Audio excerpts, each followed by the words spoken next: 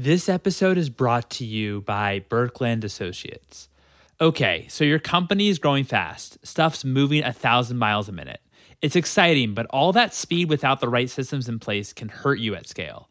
Enter Birkeland Associates. Fractional CFOs, bookkeepers, tax and people ops experts, Birkeland helps you build the right systems that can keep up with your growth and can handle all the finance, accounting, tax, and hiring services that consumer startups need to scale. From ensuring your fundamentals are sound to making sure you're prepared for the next funding round, Birkeland Associates gets consumer startups. For more information, head to birkelandassociates.com, and you can check out their toolkits for startups as well. Link is in the show notes. This episode is brought to you by Skillful. As you know, we've been talking about Skillful. Skillful runs online immersive programs that help people launch and accelerate careers in strategic business roles in tech. By joining one of their sprints, not only do you get direct access to mentors who live and breathe the jobs daily, but you also get access to the Skillful community even after your sprint ends. Skillful is a group of ambitious, humble, and generous business professionals from across North America who take action to accelerate each other's careers. Referrals, candidate advice, mentors hiring mentees onto their teams, and so much more magic. You'll get access to an internal job board where community members connect other Skillfulers directly with hiring managers. And you can create a network that is more engaged and relevant to your current career than your college alumni network. Become a Skillful insider or apply for an upcoming cohort at joinskillful.com.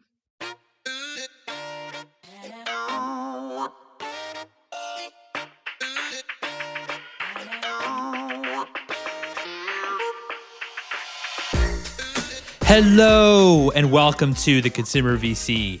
I am your host, Mike Gelb, and on this show, we talk about the world of venture capital and innovation in both consumer technology and consumer products. If you're enjoying this content, you could subscribe to my newsletter, theconsumervc.substack.com, to get each new episode and more consumer news delivered straight to your inbox. Thank you, Madeline Cullen, for the intro to Lori Coulter, founder of Summersalt. Summersalt produces flattering swimwear designed to fit you and not the other way around. It was such a blast chatting with Lori about how she developed Summersalt into one of the fastest growing swimwear brands. It's really amazing. Without further ado, here's Lori.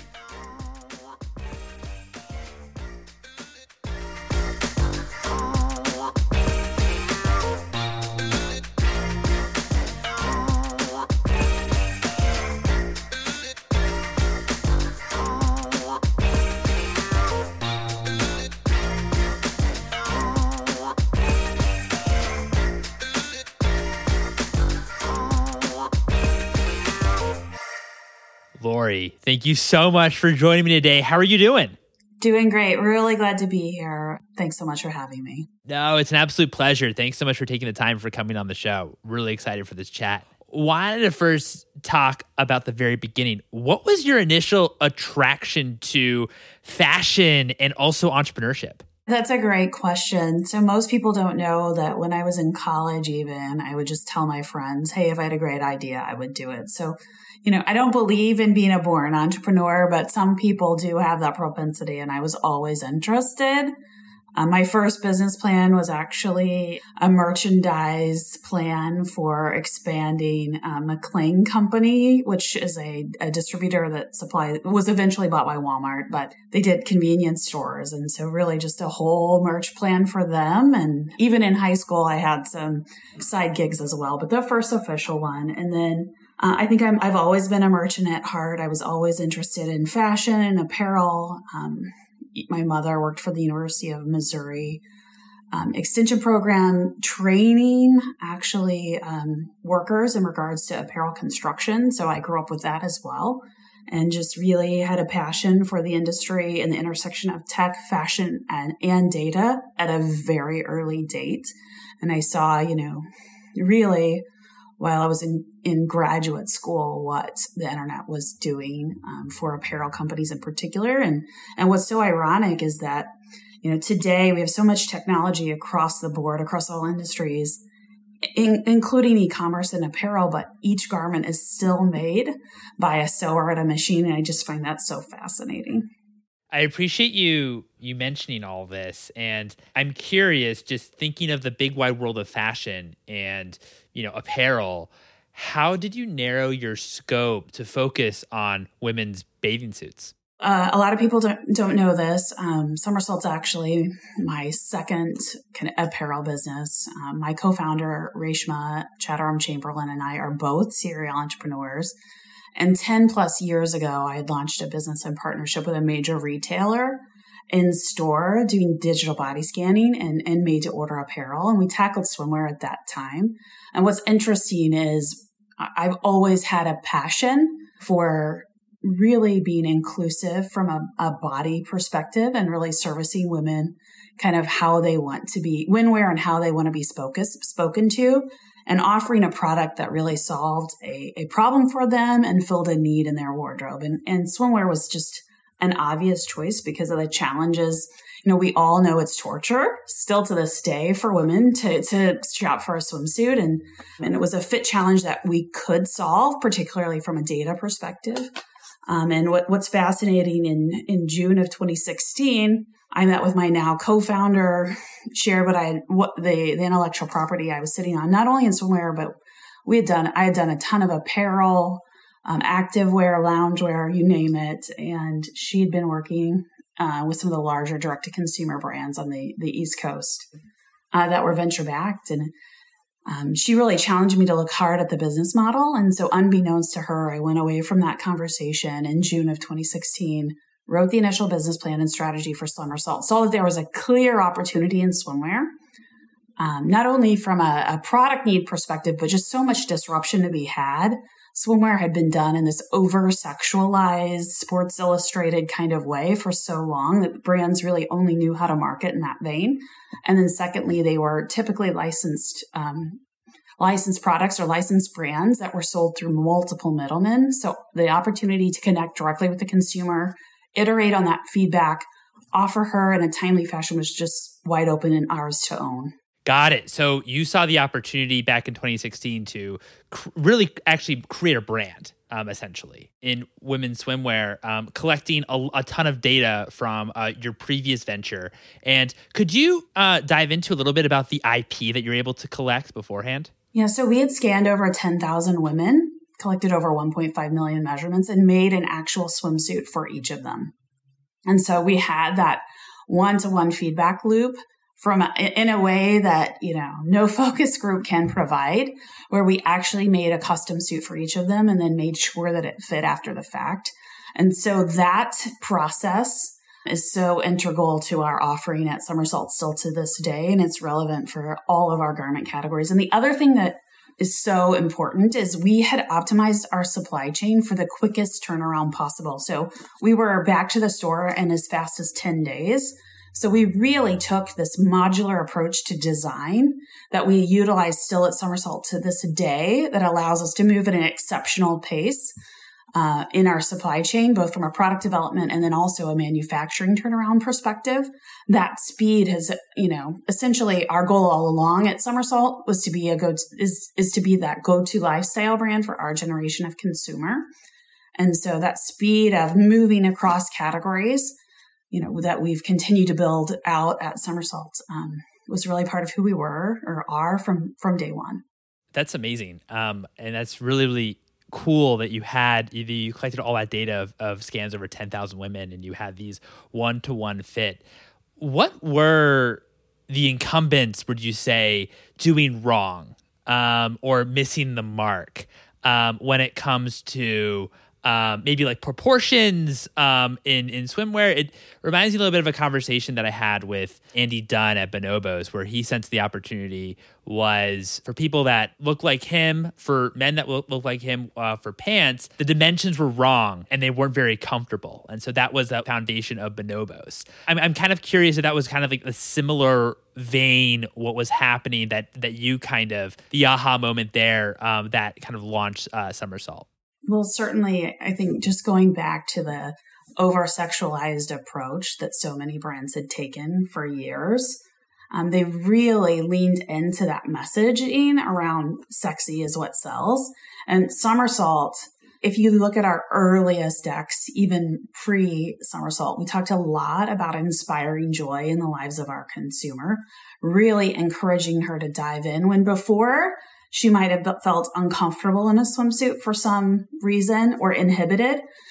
We wanted her to go back to her days as a child at the beach and the joy we all felt at that point in time, and make sure she wasn't withholding from the really good things in life. So we really turned that messaging around swimsuit into action, just loving life, engaging with life, and inspiring fun and joy. And that's the differentiator. How did you approach brand and marketing at the early stages to make Summersalt as such an inclusive brand that it's known for?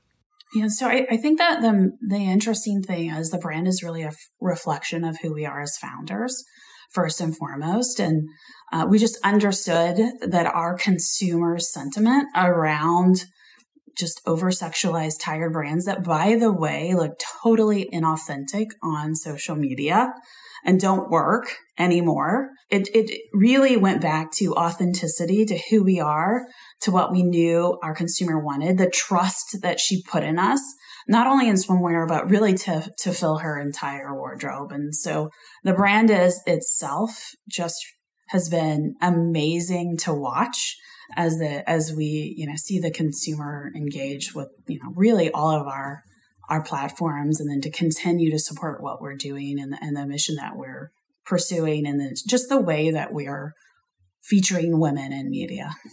Totally. I'd love to kind of hear a bit more about examples about authenticity, and because I feel like a lot of brands, and certainly investors talk about this too, about how brands of today need to be authentic. Right. And sometimes I feel like authenticity, the word, it's been used so many times that it's sometimes better just to have examples, if that makes sense. And so when you were thinking about, okay, how do we show potential customers or folks that really would resonate with our brand, that we are truly authentic, what were kind of maybe examples in the messaging, examples maybe in images that you did with photo shoots, or how you use social media to kind of display authenticity? If you have some examples, I would love to hear them. Well, one that comes to mind immediately is 2 summers ago, we launched our Everybody is a Summersalt Body campaign, and we partnered with around 20 amazing women that were leaders in their field. We believe they reflected Summersalt's messaging around joy and positivity and fun. And then we featured them both in social media, as well as we had a subway campaign in New York. And then we expanded that campaign this summer to include out of home and billboards, as well as really to a direct mail campaign.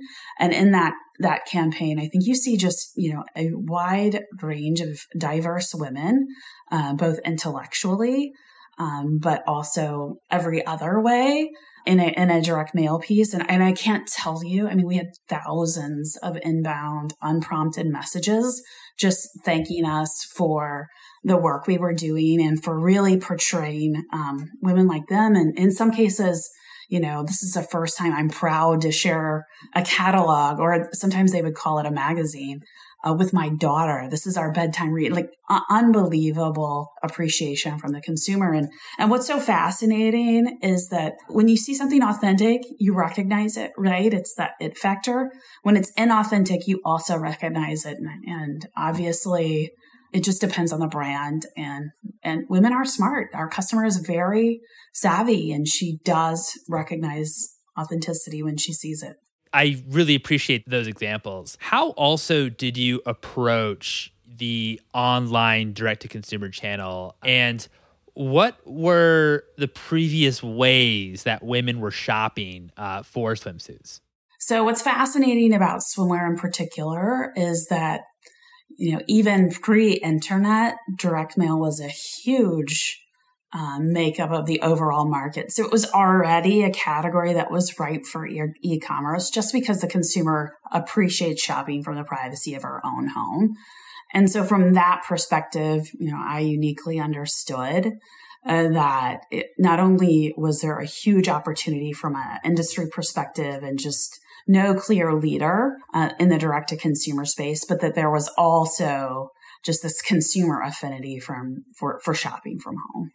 That's really interesting too, because we talk a lot on this show about when you start an e-commerce company, one that involves anything physical, it's hard that because there's always that friction of, hey, I can't try it on. What does that look like on me? I can't taste, I can't touch it. But if customers or if women are actually buying direct to mail, then you actually don't have that friction. That friction's eliminated because they're already used to in their buyer behavior to shop for swimsuits that they cannot see or touch. So I think that actually, I'd imagine that you had lower obstacles in that sense than maybe other brands, if that all makes sense. And not only that, we find that the trust factor that we've built with swimwear, it's really an amazing category for loyalty. The switching cost for her once she finds a brand that works for her is so high emotionally that she just wants to find and continue to be loyal to Summersalt or, in that case. In addition, it really gives us the trust to build out and continue to sell to her throughout her closet over and over again. So we use swimwear as that wedge to build that relationship, to build trust over time, and then to continue to sell, all categories of apparel. No, I love that. Kind of backing up a bit, when you first get started, how did you think about how many SKUs you should start with, types of colors, types of fits that made sense, and what was that maybe pre-launch to launch strategy? From a merch perspective, we had a really tight offering to start. Ironically, many of our core styles still to this day were with us at launch, which I think a lot of people find fascinating. Of course, color is always important. And what I love about Summersalt is I'll get photos and comments. People recognize Summersalt wherever they are. If they're at the beach or the pool, it seems like most people, Summersalt customers, can see our brand and what other people are wearing. And it's obviously color and line, but it's also silhouette, which we just absolutely love. From our perspective, we, had raised very little funding pre-launch. So it was important to us that what we were selling worked and edited down to just the absolute essentials that we knew would take off. And quite honestly, Mike, it was amazing. We saw that exceptional traction really from day one. And then certainly as we over time kind of closed our Series seed and then eventually, A and B, that continued kind of top 1% traction from a venture-backed consumer-facing startup perspective has propelled us to the level we are today. And most people don't know, we launched May 23rd of 2017. So we're just over 4 years old. And a year and a half of that is pandemic related. So really crazy to think of what we've managed through in our short lifetime. That's awesome. No, that's amazing. Why did you choose to fundraise as opposed to bootstrap? It was really clear, Mike, from day one that we had that exceptional traction and that it was a unique window of opportunity to go out and acquire customers and to really, from a timing perspective, obviously we weren't first to the direct-to-consumer space, but we're certainly not last. And we felt that launching would be more difficult if we even waited a year for a couple of reasons. First and foremost, Victoria's Secret had pulled out of the swimwear market at that time in December of 2016. And so that gave us a real wedge. And at one point, they had 10 to 15% of all swimwear dollars sold in the U.S. market. And so knowing that market share was ours for the taking without even disrupting was really important to the timing of our launch. And we pushed really hard to make sure we were in the market by the summer of 2017.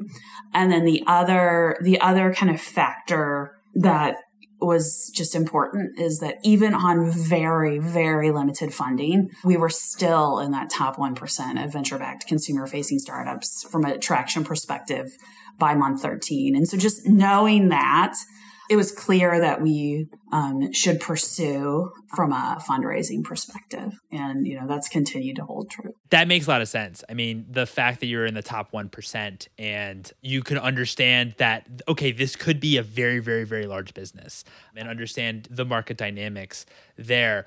Did you get any pushback? I'm kind of curious, since swimsuits, I want to say, I obviously you're the expert here, but I want to say for most states, it's a seasonal business. Or is it not? We do hear that, but what's fascinating is that we're actually less seasonal than most traditional retail businesses. If you think about a major retailer, particularly the department stores, let's call it conservatively 45% of their business is Q4. And really it's November, December, let's be honest, Black Friday on. And so when we think about retail in those terms, we're actually much less seasonal. We have a peak in the summer. But when you look at us at our business by quarter, what you see is that we have a really strong resort travel business. Let's call it Jan, Feb. Then you have spring break in March, and then we build to the summer months.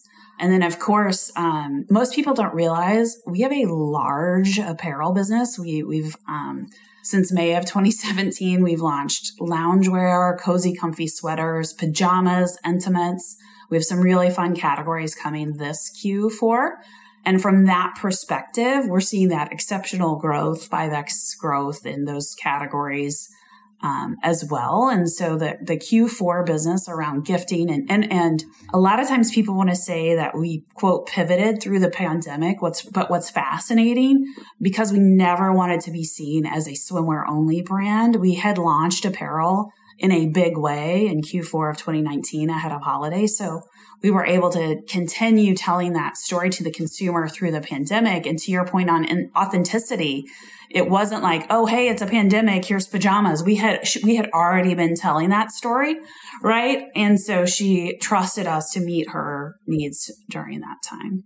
I really appreciate that. And I haven't heard that yet on the show about how retail really is a seasonal business, if you think about it, with that, Black Friday to the holidays period. When you were fundraising, what was maybe like the main reason why an investor might pass on Summersalt? Yeah. So what's interesting, I think we learned early on as female founders that one thing people don't realize is that female founders are asked kind of risk mitigation questions or prevention questions 65% of the time. Men only get those questions 35% of the time. And so we really learned quickly to reframe around the growth story and to make sure that we were painting the biggest picture of what Summersalt could be. And so not allowing ourselves to get mired in those sort of risk mitigation questions. So essentially, when an venture investor in particular, let's say they're writing $1 million check, well, they want to know how they can make $20 million, not how they can protect the $1 million, right? And so from that perspective, we knew that Summersalt could be a $1 billion revenue brand in, a relatively small amount of time, in the grand scheme of things. And so from that perspective, if we never got to that $1 billion brand story, it was going to be really difficult to fundraise. And so we just made sure that we were telling the growth story over and over again. That's how we handled it. No, that's really interesting. So it's more so concentrating on how big of a business Summersalt could be, instead of saying, trust us, like we're not going to go to zero. We're not going to go to zero. So it's more so in that way. Correct. That's amazing. What's one thing that you actually changed about the fundraising process? So a couple of things. I mean, it's fascinating to think that anyone who's fundraising today is doing it almost exclusively on Zoom to those really later stages. So I find that so fascinating, so much easier probably for people. We were on the road constantly, which, is fun. It's great to meet the people. Everyone's interesting. Everyone has fantastic energy and is pretty like-minded. But from that perspective, I think fundraising for founders has really changed. I also think it makes it harder to break in because, when you meet people in person, they're just, usually you can connect with them a little bit easier than on Zoom. So from that perspective, maybe for underrepresented groups, it might be a bit more challenging. And by that, I mean people of color and women in particular. We know that only 0.03% of venture capital is going to women founders. today, which is just abysmal. And, so anything we can do to make the odds a little bit better in our favor is always really important. As far as what we changed, I think just the approach to the growth story, like I mentioned, that's the number one thing. And that framework of really answering questions, making sure that we got to the story we wanted to tell about Summersalt, not following into those traps from a limiting perspective is really important. And the other thing to note is just to learn from every conversation. So I think Reshma, my co-founder, and I got better and better after every conversation at really recognizing those cues, what was working, what wasn't.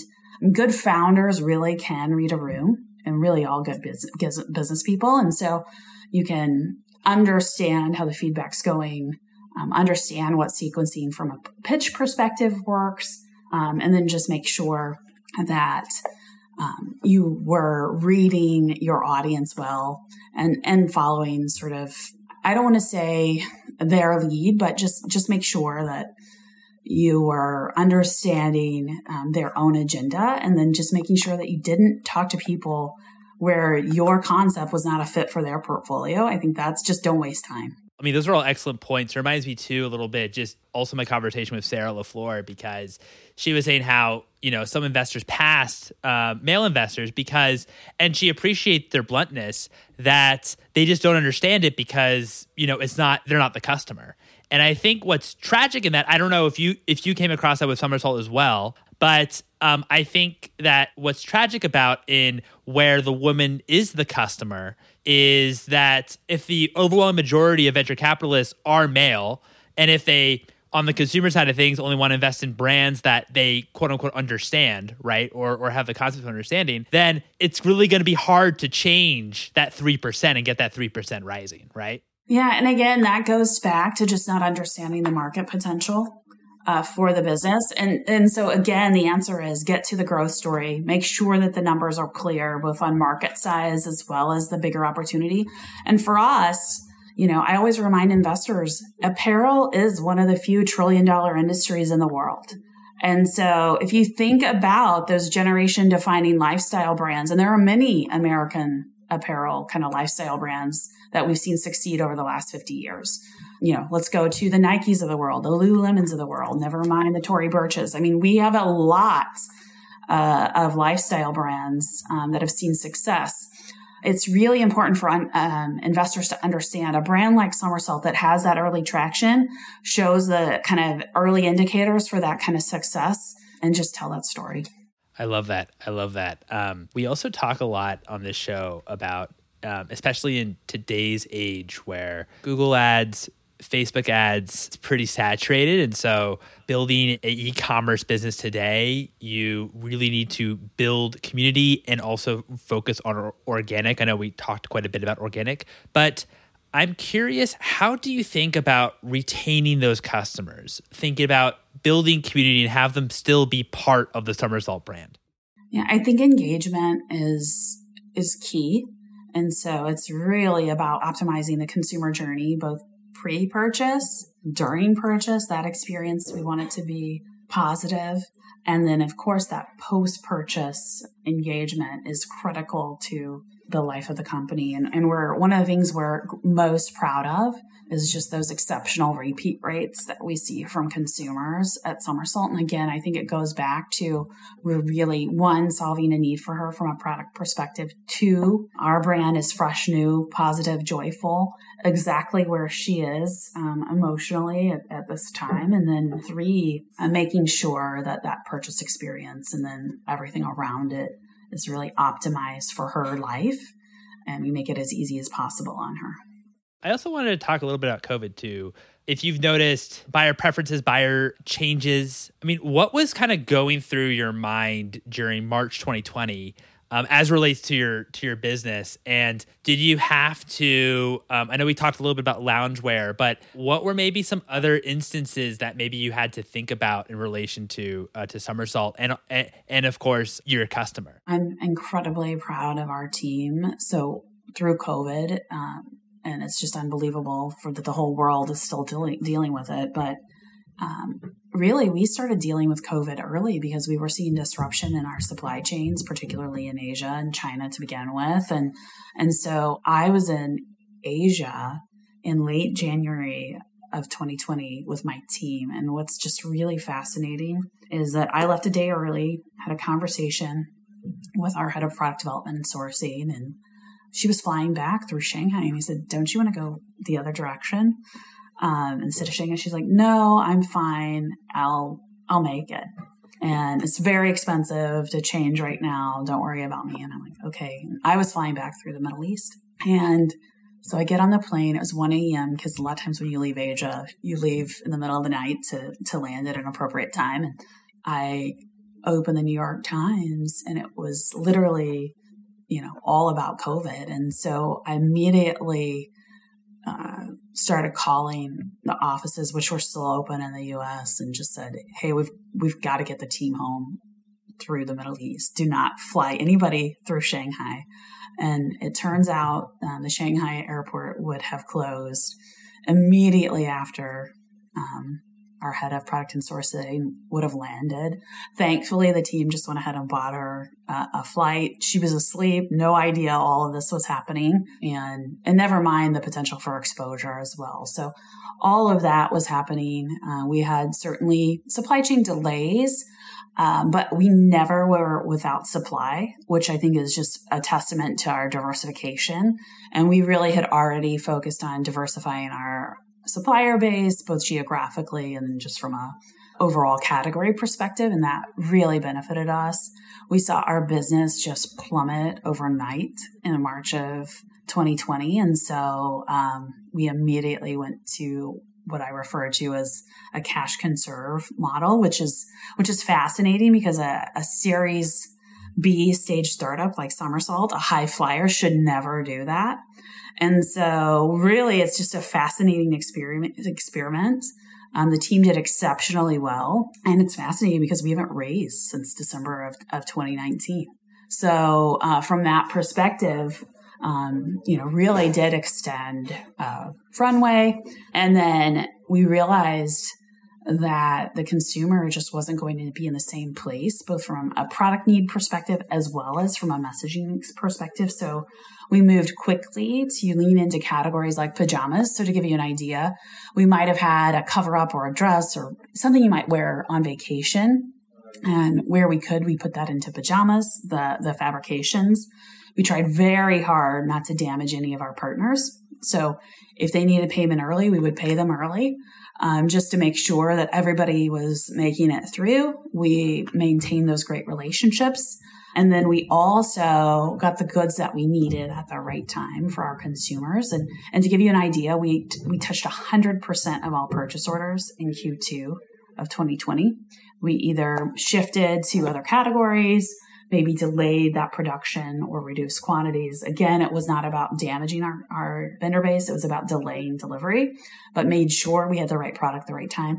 And then we equally shifted on the marketing side. Every sort of campaign we had planned and work had to be redone across the board because it just wasn't resonating in light of COVID. And I think I'm most proud of our team in regards to Joycast, which is a helpline, text line that consumers could text for a bit of good news, going back to the joy that really Summersalt brings to their lives. And our team loved it and consumers loved it. The Joycast was covered everywhere from Harvard Business Review to Fast Company. And so I think clearly we were a leader in the space. And I'm kind of curious, since now we've been in, COVID now for 18 months, how are you looking at the picture? Are you still in like that kind of same mode or is it kind of shifted? Yeah, what's so fascinating, Mike, is that we didn't know what the remainder of the year was going to look like in 2020. Like it was clear, no one did. So what's most fascinating is the consumer returned by May of 2020. And so we were back to those pre-pandemic levels through the summer, which is just absolutely fascinating, growing at, well above, anticipated plan for the year and continuing at that pace and even, seeing some just exceptional numbers through 2021. So we are really fortunate to know that, now in hindsight that, yeah, the customer did come back. And we also quickly realized that consumer behavior, as you know, had changed forever through the pandemic. And so those brands that we all tried, and there were many of them, right? So much consumer behavior changed, and we were willing to try it through the pandemic, which is just so fascinating. And we saw that as an opportunity, again, to meet her needs at the right time and to gain her trust and to continue to sell to her over and over again. What's one book that inspired you personally and one book that inspired you professionally? I love Peter Thiel's 0 to 1. And my personal and professional life is just, so blended right now. The other book I've read lately that I think is fantastic is Billion Dollar Brand, and it really profiles the early direct-to-consumer startups as well as some of the technology infrastructure and other vendors to those brands. So highly recommend those two. Cool. That's awesome. Really excited to add them to our website. I don't think we've had anyone yet mention Billion Dollar Brand. So that's awesome. That's great. What's the best piece of advice that you've received in relation to entrepreneurship? I received this advice and I always pass it along. Just the highs are never as high as you think they are, but neither are the lows. And so if you can just enjoy the ride and remain relatively steady, still celebrating the victories, but making sure that you understand everything has a time. And we talk a lot about sequencing at Summersalt, stage appropriate challenges, stage appropriate objectives. And so I think, we talked about physical retail. When is it stage appropriate to tackle physical retail? And just think about everything in regards to sequencing. And it helps so much. Got it. So think much more methodically, and also don't get kind of too wrapped up in the lows or too wrapped up in the highs. Just remain kind of even keeled because it's very, very much a long game. Well, Lori, this has been so much fun. Thank you so much for your time. Thank you for being a fantastic interviewer. Oh, thanks. I really appreciate you coming on the show. And there you have it. It was such a pleasure chatting with Lori. I hope you all enjoyed that as much as I did. If you enjoyed this episode, I'd love it if you'd write a review on the Apple Podcasts. You're also welcome to follow me, your host, Mike, on Twitter @MikeGelb, and also follow for episode announcements @ConsumerVC. Thanks for listening, everyone.